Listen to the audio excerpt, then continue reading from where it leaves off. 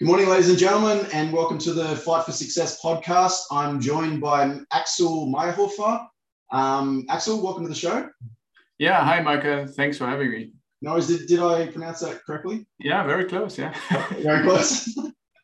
Mate, thanks for joining the podcast. I'm super excited to share your story with our listeners. I've read a little bit about you, and it seems like we're kind of in a similar space, which is really good. I think we can have a pretty good conversation and share some really good stories with my network, and hopefully help you guys out as well.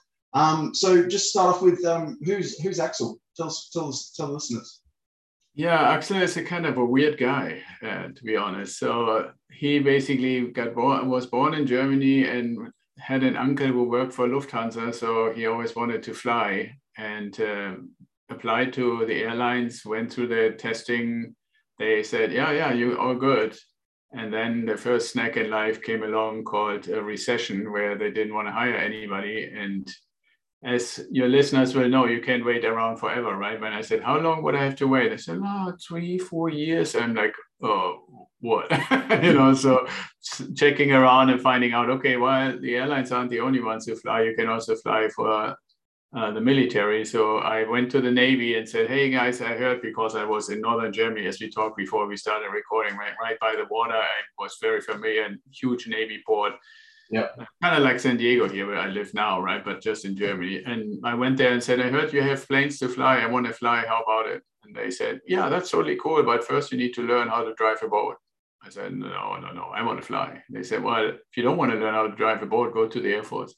So I went to the Air Force, same thing, went through the whole thing. I knew already how the testing goes, which was actually kind of like a little advantage. Yeah, and then got in there and went through flight training and flew around for 22 years. And ultimately, when you get to an age where the stress on the body, it's not the mental, it's more the physical stress, gets too much, then you basically get told, hey, you have a choice, you can fly a desk or get out. And I said, oh, well, I'm not going to fly your desk, so if any, then I fly my own.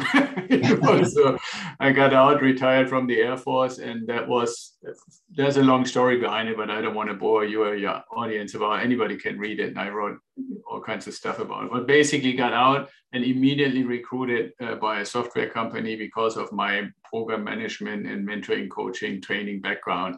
Because I didn't just fly, I also was an instructor teaching others how to do it. So I did that for 4 years and found out that working in private industry was not quite everything that I thought it would be. But I also realized, because I was told you have to go to school if you want to have a chance for a really like executive level career, you got to get some degrees. And so I did that. And while I was doing this, getting masters and stuff in how do you actually run a business, the theory and the practice just didn't fit together. And I thought, well, but I understand the theory and there's a lot of good stuff in it. How about I try it myself? And so in 2005, I started my own business initially, and it still exists, consulting in businesses on how to help them organize better, get their people motivated, stuff like that. And I did that all along, but it brought up the question, well, what do you do if you own a business? How do you plan for retirement? And I'm sure you and your clients and audience have that same question, right? And so initially, everything that we do now, I only did that for myself or my family. Yeah. And now, after talking about what we did and how we kept buying more assets, people said, "Oh, you know this, and I've never heard this, and you should put it out there." And I was hesitating until the plague came around, and then I had time to actually make it happen. I mean, I've always talked to people and helped people, but make it kind of official with a website and the podcast and everything. That started like end of 2019. Okay, awesome. And you touched on a really important point, because I went down the education path with doing an MBA and things like that.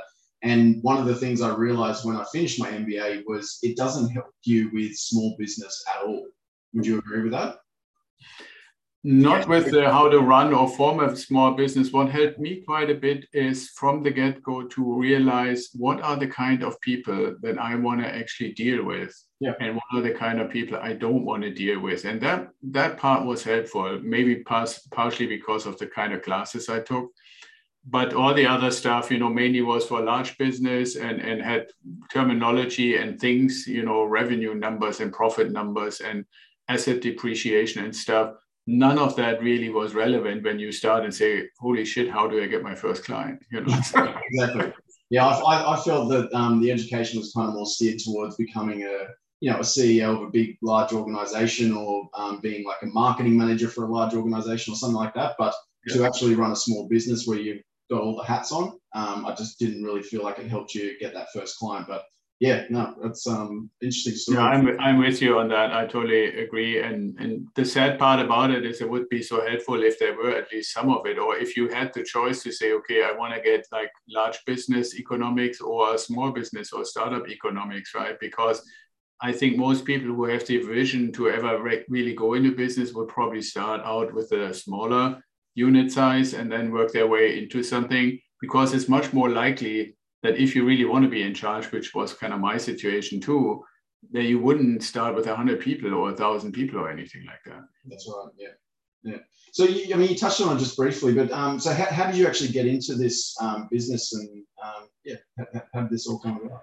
Well, it evolved into a business. This whole, early path to early retirement and time freedom point and all these things, what we call the ideal investor journey that we're doing now with our clients. It basically, for one, I mentioned briefly that it started on my own, but you have to keep in mind, I mentioned in 2005 was when I started the business. And if you look a little bit historically, you will know that between 2001 and 2003, there was a massive crash in the stock market, or the dot-com bubble burst. So for me, when I thought, okay, as we started making some business, some revenues, and I was thinking, okay, we should put something aside. I don't want to work forever. The question was, where do we put it? Right. And one thing that helped me, obviously, is because in the military, you get moved around so much every 2 or 3 years. There were situations where we either stayed on the base or we were tenants off base. But there were also a few situations where it was smart, or it seemed to be smart, to buy something. Then we got moved again 3 years later and sell it and break even or even make a little profit. So I had a little bit of an idea. So when I was sitting there and saying, okay, this stock bubble just burst, that is not something that I want to risk my money in. That was my perspective. So what can I do that has worked for ages and ages and ages? And it basically came to be real estate. Kind of a little funny side story on that is I looked around and said, okay, who do I know who would have had a similar situation? And the person I found of all people was Arnold Schwarzenegger, the Terminator, right? Because I asked myself, okay, the guy is from Austria. When you see the first Conan movies or stuff like that, you would say, okay, is there really a brain in there, or is there just a vacuum between the ears, right? Like the way they portray him. So I look him up a little bit and find out at the time that he was already, when I started my business, one of the largest real estate holders in California. I'm like, what? He is the Terminator. Why is he in real estate? Right? And come to find out that he made tons and tons of money, and he had one movie after the next, but massive amounts of cash coming in. And he decided, I get into real estate. And he did it for really, everybody knows how long he's been in movie making. And this stuff had very steadily grown into basically an empire. And I thought, okay, well, he's an immigrant. He was not the smartest in the shop. He had some luck with getting the right jobs and getting a ton of money, and he did this and it worked. So why not me, right? And so that's how I initially got in it.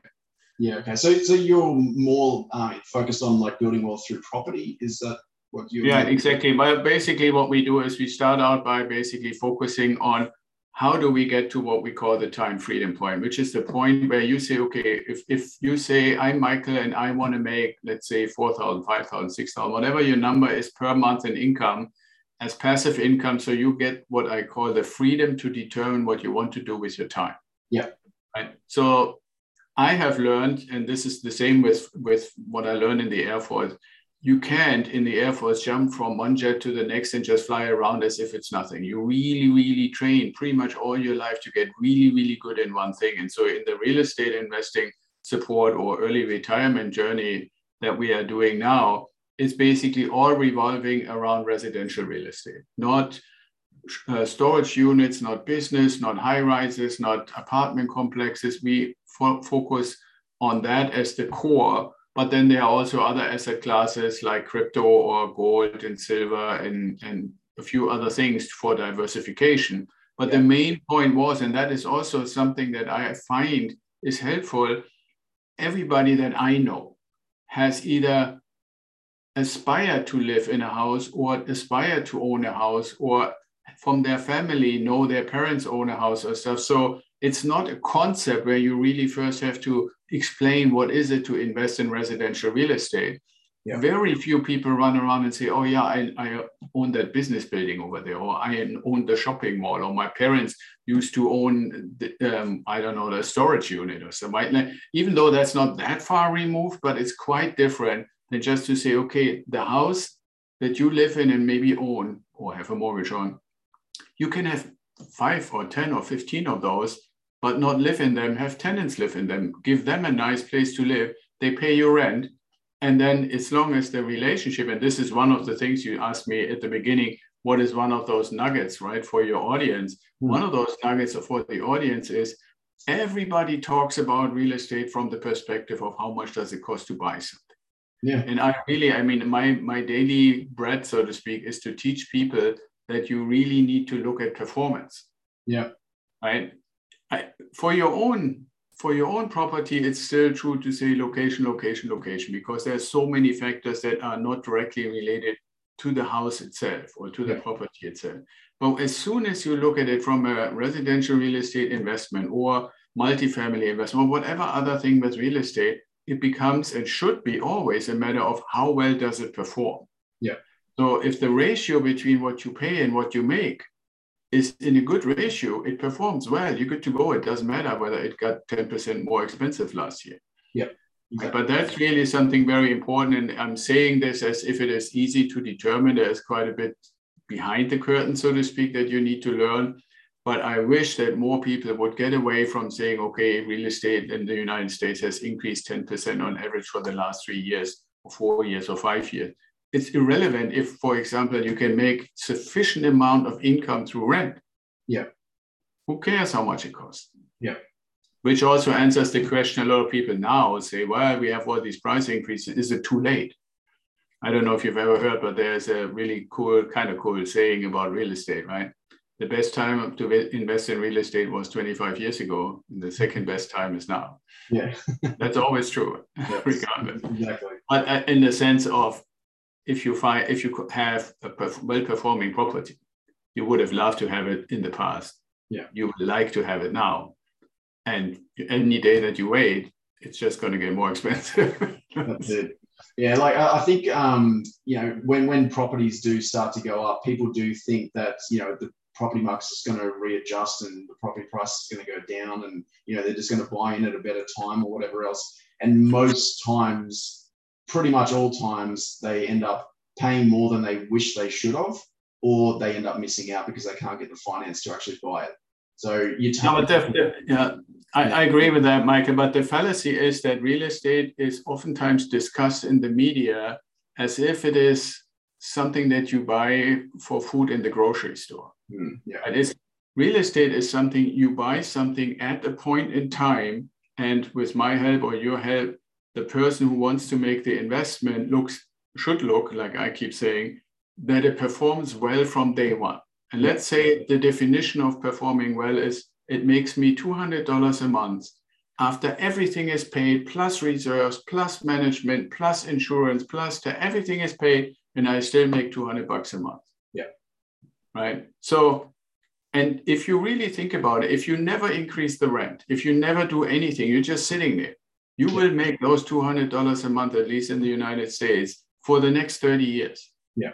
So if that is your starting criterion to say, this is what I define as well-performing, it is completely irrelevant that other people's rent increase, that other people's mortgages, their interest increases, they couldn't find a cheap property or not. Well, it doesn't matter. Your $200 are going to come in there no matter what. In reality, you will obviously increase the rent every so often, so it's going to be more than 200. But that's the starting criteria that I want to get across also to anybody who's listening. It's not like you go and buy a cucumber today and next week it's, buy it for $2 today and next week it's $2.20 and in a year from now it's $2.50. You need a cucumber or vegetables or food all the time. You have no choice. You have to buy kind of. Yeah. But with real estate, you only need to look at that performance criteria at the day of purchase. And especially when you say these $200 times 20 is $4,000. And I mean, $200 is a pretty low performing deal, but still, right? If you were to do that and you say, I want $4,000 passive income, I'm never going to touch the rent or anything. You need 20 of those, you're good to go. Yeah. Right. Or if you say $300, then you need maybe 15. Yeah. Right. And so that's the point that I'm trying to get across is we cannot, it's really an apples to oranges comparison to say, I'm looking at something like a real estate, like a property, as if I'm in need of getting one every week or every 2 weeks, which is not the reality. You get one, you have it, then you look for the next one. Yeah. Yeah. And as long as each one meets the criteria, you're good to go. Yeah. I think with property as well, people tend to put way too much emotion on their investment properties. It's okay to have I feel it's okay to have emotion when it comes to the property you're going to live in, because you need to be happy where you live, the suburb, you need to be happy with your marble kitchen benches or whatever it is that you really want. But when it comes to investments, it should be an emotionless process where you purely look at the numbers and make decisions based on purely objective facts. If the suburb or the area that you're buying in ticks all the boxes with future growth and has all the fundamentals for future growth, and low vacancy rates and owner occupancy rates are high and things like that, ticks all the boxes, then it's a good investment that's going to perform well in the future.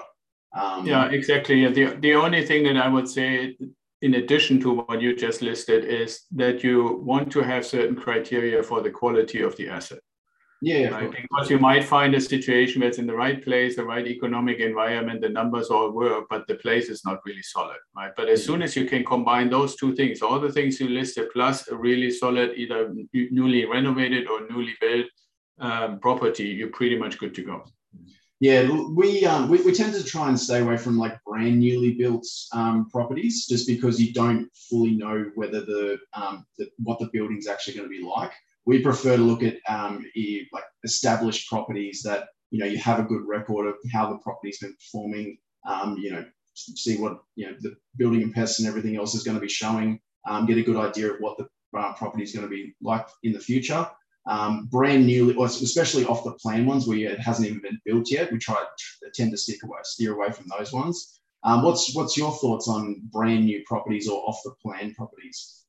Yeah, well, it's almost semi-philosophical the way I look at it, and not just in the context of new build properties, but almost in the context of anything that is kind of in that sense brand new. Right? Like when a brand new version of a TV, a brand new version of a computer, a brand new version of some sort of a toy or so forth comes out. Yeah. I'm always a little hesitant to say, okay, well, how likely is it that the very first go around that they make this thing is perfect? Yeah. Right? Because ideally, we all look for perfection for our money. Yeah. That being said, at the same time, I'm saying, I give you an example of an active project that we do. I'm investing in it. I'm in the process of getting it built, and several of our clients do the same thing with a builder and with a project in and of itself that has been going on for 3 years. So it's no longer that you say, okay, well, I have a plan, which is a standardized plan, which the local community has already agreed that it meets all the permitting requirements and stuff like that. But I can literally fly there and look at any of those houses that they built in the last 2.5 years off that plan. Yeah. Right. So I have the building quality. Now they're not tracked like 100, like, cookie cutter, all the same in one gated community, but they are built in a larger community on individual lots that we own. From the get-go, that's our down payment, is basically buying the lot. Well, in that case, it's kind of in a little bit in a way related to my definition of mentoring. Yeah. And when you say, okay, what does it have to do with mentoring? Well, mentoring is I went for the last 15 years through the process of learning how this stuff works, creating those relationships, and admittedly make some mistakes that I learned from. Anybody who joins us now for mentoring can rightfully say, well, I'm glad you made the mistakes and you paid the money, so you can tell me what to avoid and what works and what doesn't work. And in a sense, that's the same in this build to rent model, right? Where I can say, okay, if I can come in when somebody has already built 100 of those, and I can go and touch and can actually talk to previous investors and what went worked well and what do you need to look out for. Well, then it works. And the beauty why I actually like it maybe a little more than you is the real distinction is, can you get in where you pay the builder? Yeah. And where the builder doesn't sell you something when it's done.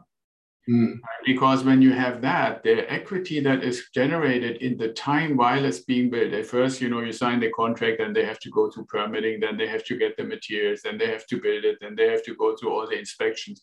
Easily, you're looking at a year to 15 months. Yeah. Well, in the markets right now, that's more like yeah. Yeah, but that maybe is a little bit pessimistic, but that's kind of what we are seeing lately, especially because there is so much disruption with the supply chain and getting the materials all together. And I mean, you don't get a permit to occupy if you don't have door handles. Yeah. Right? You may have the perfect house, everything, but no door handles, or something else which you would say is just a normal thing. Well, but if it's not available, then you don't get to actually own it, basically. But my point is, if you think about, let's say it's a year and you buy it for 300 under contract, and now it takes a year to build it. And if, like we have seen, average 10% increase, you have already 30,000 equity without doing anything. Yeah. And the day that you basically switch the construction loan into a regular mortgage. Yeah. And if you're lucky and you're in an area, which you can be if you pick it right, where the increase in value is even higher, you might have 45, 50,000. So you might end up in a situation. That's what I like about it. Like I said, our down payment is typically buying the lot. Yep. Then you get a loan to pay the builder. By the time the thing is done and you appraise it to get the regular mortgage, you can take the money, the equity, and pay off what you had put in the property. So you basically have the property sitting there where you have a regular mortgage. You got your down payment back through the equity gain, and then it just sits there. It's not really infinite, but it's making really, really good cash flow, and you have basically the money back in hand for the next one and the next one and the next one. I've never been able to do this with the renovated property. It's very hard, especially because you always only get it when the people who do the renovation are done with it. In the States, when people are selling properties off the plan, are they typically paid quite high commissions for selling them? Because like the reason why we kind of steer away from them in Australia is because they're generally priced quite high, because they might be finished in 18 months or 2 years or whatever. But the person who's actually selling them can sometimes earn 10% commission by selling that property. So a property that is being sold for $500,000, for example, they're getting paid $50,000 commission. So really that place is only worth $450,000, but the consumer is paying $500,000. So when it comes time to actually build it, the valuation might come in at $500,000, but it also might not have performed that well and might not actually hit $500,000 yet. So yeah, we have that too. And the way to get around it is you have to have a relationship directly with the builder. Yeah. So that's what we do. I mean, I'm not saying exclusively, but in the deals we're doing right now, build to rent is directly with the builder, and that takes any agent people or stuff like that out. And yes, you're right. It might not be 10%, but typically US is 6%. Yeah. So that in and of itself is a chunk already, right? And you also need to find a lender who is actually willing to do construction loans with a private individual, because they're very familiar with doing construction loans with large building companies who have like all kinds of assets and all kinds of history. But so if you or I come along and say, in my case, I can at least prove that we have like 13 properties, but that's not the case for all our clients. That might be the first or second one for them. Yeah. Right. So there aren't, dozens of lenders out there who say, okay, I do a construction loan for an individual. But, one thing that I've learned in this business, and I wonder if you have learned a similar lesson over the years, whenever somebody says that doesn't work or that's impossible, for me, that is basically fuel to say, well, let me just see if that's really a true statement or if that's just a convenient, easy, quick statement. Yeah. And you will be surprised how many times I found, no, if you really go after it and you have to be willing to challenge people. Like the lenders that we found, and that said initially, well, we only do this for corporations, we only do this for builders. And I'm blunt enough, maybe that's the German in me, to say, can you explain to me why? Just be so kind and explain it to me why. Yeah. And when the answers are all lame answers, I keep digging and digging and digging until they have to admit themselves, well, come to think about it, now that we actually discussed it, I don't see any reason why it couldn't work. Yeah. But then the point is to say, and this is basically how my mentoring works, I never refer or suggest anything to any of our clients that I haven't done myself. That's why I said earlier, right? Like this project in Florida, I was the first one who said, okay, I did all the digging, I did all the questioning. I got them to say, okay, we're going to do this with you. I said, okay, where do I sign? And then I said, okay, here's all the evidence. Now you guys can come in and do the same thing. Yeah, no, awesome. Yeah, I think you hit the nail on the head why people should actually go through a professional to actually get the finance as well.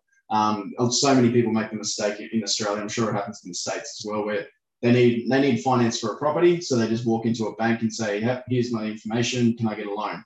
And if the bank says no, that's on their record. It might be difficult to get the next loan, for example, but also that loan may have never actually worked for that specific lender.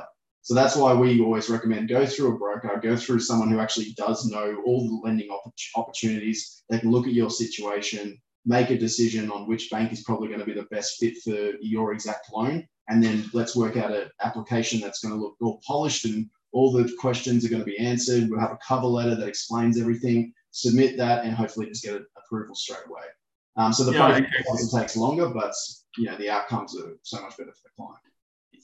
Right. Yeah, I totally agree. And it really only takes longer the first time, right? Because the information, the way on what you put in and so forth is not that different when you go to number 2, 3, 4, 5, 6, right? So that, I totally agree with that. I think that's the right approach. And I mean, if people say, what differentiates you or what Idea Redcore does from others is that we are really not that much focusing on giving you some program to go through. And then hopefully you learn enough to do everything on your own.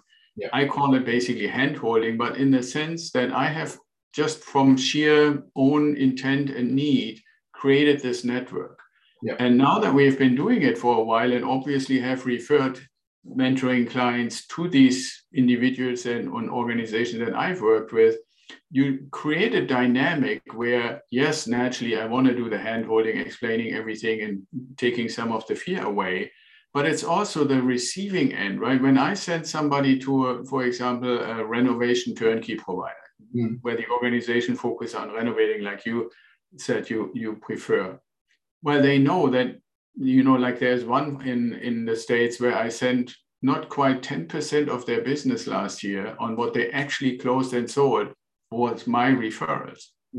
Right? So when I refer somebody this year, well, they know psychologically if they start not really fulfilling their end of the bargain anymore, if they are not a good referral where I can confidently say this is a good organization, not only do they lose their one deal, I wouldn't send anybody anymore. Right? So they might basically risk 8, 9, 10% on in the future, potentially more business, but just not, and so they know that obviously. You don't even need to tell them. They realize this is a client. I always introduce them personally, comes from this source, needs to be treated properly, right? It's a little bit like when you go in a bank and the bank knows that you have 3 million in some form of asset sitting with them. Yeah, you're just going to be treated. You somehow for normal schmucks like me, I'm standing there, at the teller line and looking around, and there are people coming in and they get a coffee and they get a handshake and stuff. I'm like, why didn't I get that, right? But the bankers know that the ones who are actually a little heavier in weight get treated differently, right? And that's kind of the same psychology that I see when I refer clients into the network. And obviously, they benefit from it. And the more we do this, the more everybody benefits, because the goal is never to just buy one property. Yeah. And the goal is to get kind of familiar with it and learn more and more about it, so that at some point I don't have to hold your hand for every little step anymore, so that you can take some of the steps. But you also get to know the lender, you get to know the insurance guys, you get to know the renovation company, you get to know property management and so forth. So it really, I feel we're building a community, and we're even getting to the point to say next step is to find probably virtually a way to just come together and just get to know each other, right? Yeah. I mean, not about the detailed personal stuff, but just to say, hey, we're all part of the tribe. We're all kind of doing the same thing in a way, and we all getting advice and support from the same source, so building that engagement a little bit is the next thing that we are aiming to do. Yeah, awesome. Okay. Yeah, it's all about educating people and making sure that they've got the strategies and the tools and the resources and the due diligence process, and also the professional network to go out and eventually do this on their own. So the idea is not for them to work with you or I forever. It's to get them educated on how to do this themselves, because unfortunately a lot of people do make a lot of mistakes and it can be quite costly. But educate them enough to go out and do it on their own. That's yeah, absolutely. I'm always thinking. I mean, obviously not there yet, but I'm always thinking. Maybe at one point I'm this kind of Yoda guy on the mountain, and every blue moon when somebody needs something, they say, "Hey, old man, you did something for me years ago. I have a question," and I would still be happy to answer, right? But until we get there, you said one of your questions is what moves me in this, right? And even though you haven't said it yet, what I really think is important to get across, I have always, throughout my life, thought there must be a way where you can pretty directly feel the impact of your efforts. Yeah. Right? And there's nothing, at least I haven't found anything better than one of my mentoring clients when we have a call like you and I have right now, and it's giddy and almost bursting with joy because they just closed on their first property. Yeah. Or they just received the first rent and they really see the cash flow, or they just understand that when they put the cash flow in a tokenized real estate placeholder, that gives them 8 times as much or 10 times as much money than keeping it in. Say, the facial expression, what they say, tells you, or like I have one couple now where they said, we came to you and we said, we need to get to the finish line here in 3 years because we want to retire. And they're going to do it in 18 months. And when I talk to them, I feel like a family member now. Yeah. Right? That kind of an impact and that kind of like emotional connection, that there's no money that anybody could pay me to replace that. Yeah, that's right. Yeah, that's a good feeling. So what's you just touched on it there. What's the main things that really inspire you to keep going and really start achieving a lot of these goals? Have you got any really good stories where you've helped a client achieve financial freedom or something like that? Yeah, I mean, this couple that I mentioned, right? Like we were joking the other day that the husband of that couple must have a direct line to the big man in the sky, right? Because we first started out to say, okay, well, I think the next thing that you can do, because they had some money. I had initially did an analysis and felt that it was important for them to get a good chunk of money out of the stock market, partially because of their age and partially because for me, macroeconomics is really kind of like fun to keep an eye on. And I could see the writing on the wall that you can't have forever go up, right? Anything that goes up, I've been in aviation, you need to land some point, right? And so I just told him, hey, take a good chunk of this off the table and then let's use it. And I introduced them to the Florida project we touched on. And they gotten into that. And then somebody calls me and said, hey, I have a great project. I introduced it to another mentoring client who actually had indicated that they were interested in. They looked at it, reviewed it and said, maybe not. So I said to this other couple that just gotten the Florida deal lined up, I said, hey, this thing just became available. You want to look into this, right? And this was a short term. The other one was a long-term new build. They looked into it. They had the funding. They said, wow, this thing is really performing. That gets us faster to the finish line. With this one property, we would have to get 3 others to get to the same thing. So they got that one. And then in their own neighborhood where they live, somebody says, hey, I can't keep this house anymore. Is there any chance that you guys come in? We have lending and everything lined up. Yeah. They turn it into a beautiful in the mountains lodge a mile away from a winery, right? So from basically having a stock market portfolio and very little other than their own house, within 8-9 months, they now have 3 properties that perform like crazy or will perform like crazy, right? So I would say in this case, yes, I help with the connections, with the lending, with the insurance, all of that kind of stuff. Yeah. But sometimes you also get in a situation where stuff, you know, it's kind of almost like this, the secret movie thing, right? Where you tell the universe, this is what I need, and it just starts happening. You know, I said, okay, you have to have a direct line to the universe, to the guy, right? Because otherwise it's almost unbelievable. But it actually happened. And again, this is another one of those stories where when I talk to these guys, the gratitude and appreciation is that I'm not good at putting those kind of emotional things in words. Yeah. But I can feel it when I talk to them, right? What's going on and how they feel and how they're anticipating what's going to happen that they never thought would be possible. Yeah. What's your definition of financial freedom? How do you explain that to people? Well, for me, financial freedom starts with time freedom, meaning like the freedom to determine what to do with the most valuable, what I would say most valuable asset we all have is time. And you can make more of it, you can make it faster or slower. So the freedom to decide, what do I want to do with the time every day? Yeah. And to be able to do that, the first step in this financial freedom step is to say, everything that I need to live the life the way I want to live it, which is different for different people, is covered through my asset income. Now then, beyond that, full financial freedom is, a friend of mine once called it, when you start having bullshit money. And that's, you know, so you got to your time freedom point, you can do whatever you want, but then you're making either investments or more income, and you can use it for like Robert Kiyosaki has these crazy cars. Yeah. Not because he has them or because they make financial sense. It's just for bullshit. He wants to ride around in a Ferrari, right? And other people say, okay, I want to climb Kilimanjaro, or I want a Tesla tequila. Yes. That's what you get bullshit money for, right? So that's then beyond meeting the needs. It goes into really enjoying the fruit of your investments. And I really want to have that distinction, right? People always talk, in the United States at least, very much about the fruit of your labor. Yeah. Investing for me is to some extent your fruit of your labor together with the fruit of other people's labor. Yeah. Right? And when you can finagle that so that you need to do less and less and less by providing something that other people need. And I go straight back to Maslow, right? Maslow's pyramid, the bottom line foundation says you need security, you need food, and you need shelter. I always say when people ask me, you know, how has your life been so far? I like gardening, but I only do the food for myself. I've provided security for 22 years in my life. And now I'm helping others and do it myself. I'm providing shelter for people.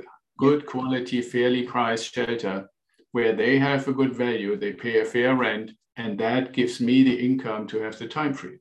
Yeah. That's basically in a nutshell where we get to. And then if you get to bullshit money, even better. Yeah. Yeah. We actually break it down into a financial wealth pyramid. So there's 5 stages that anyone can be at any one time in the financial wealth pyramid. It starts off with struggling. So struggling is obviously, you know, you're working paycheck to paycheck, struggling to make ends meet. Then it goes to comfort, where you're actually making ends meet, but you don't have an active investment strategy going on. There's no retirement planning or anything like that. Then it goes to the growth stage, which is where you're obviously acquiring assets and investing. And then it gets to financial freedom. So financial freedom is actually the 4th stage on the pyramid for us.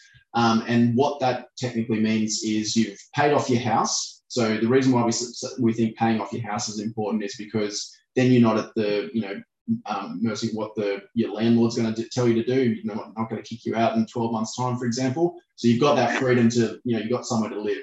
Then working out exactly what your ideal lifestyle looks like.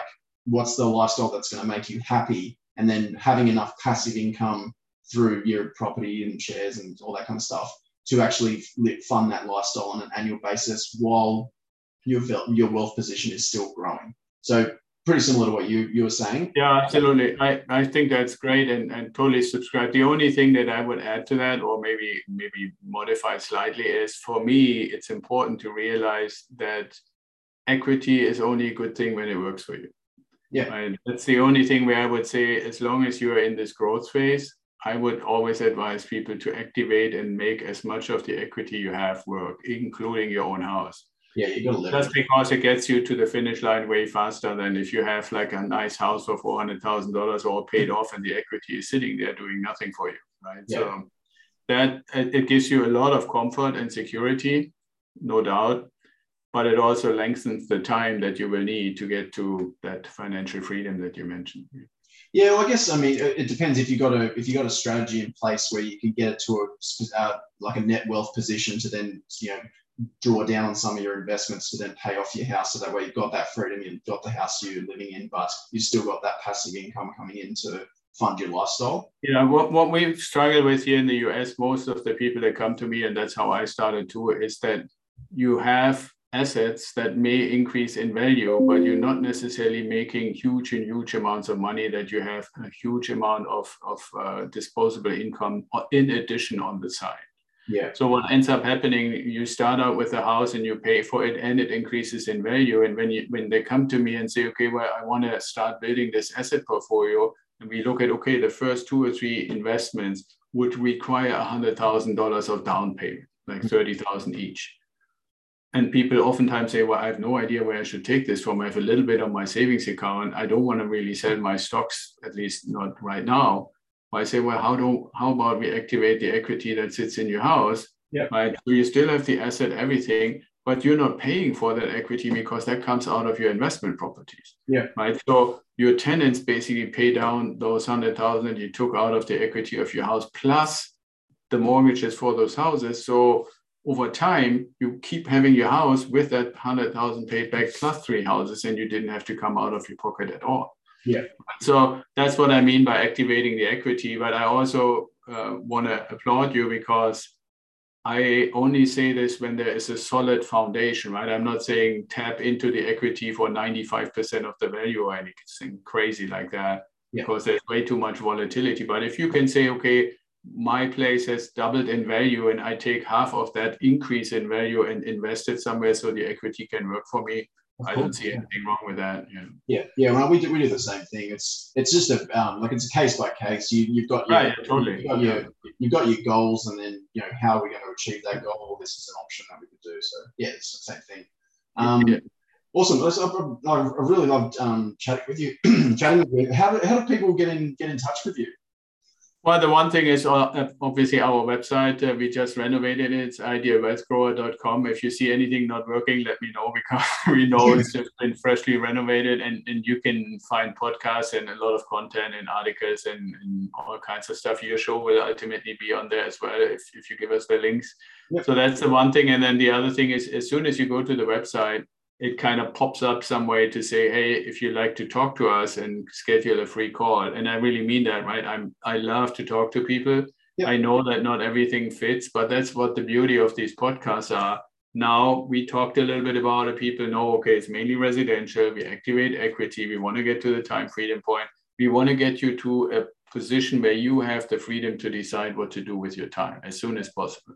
Yep. Right? And if that sounds good, then just schedule that call. Let's see if we have a fit for you, if you like me and what we do. And if not, then we just become distant friends. That's it. Now, I appreciate you jumping on the podcast. I think people are going to get a ton of value out of this episode. So look, appreciate your time. I'll make sure I put the links to how to get in touch with you in the show notes below. And thank you so much for coming on the show. Yeah, thank you, Mike. It was fun. And I always love to talk with people who are kind of like in the same space a little bit. Yeah, awesome. Okay, love that. All right, thanks a lot, Akhil. Appreciate your time. Thank you.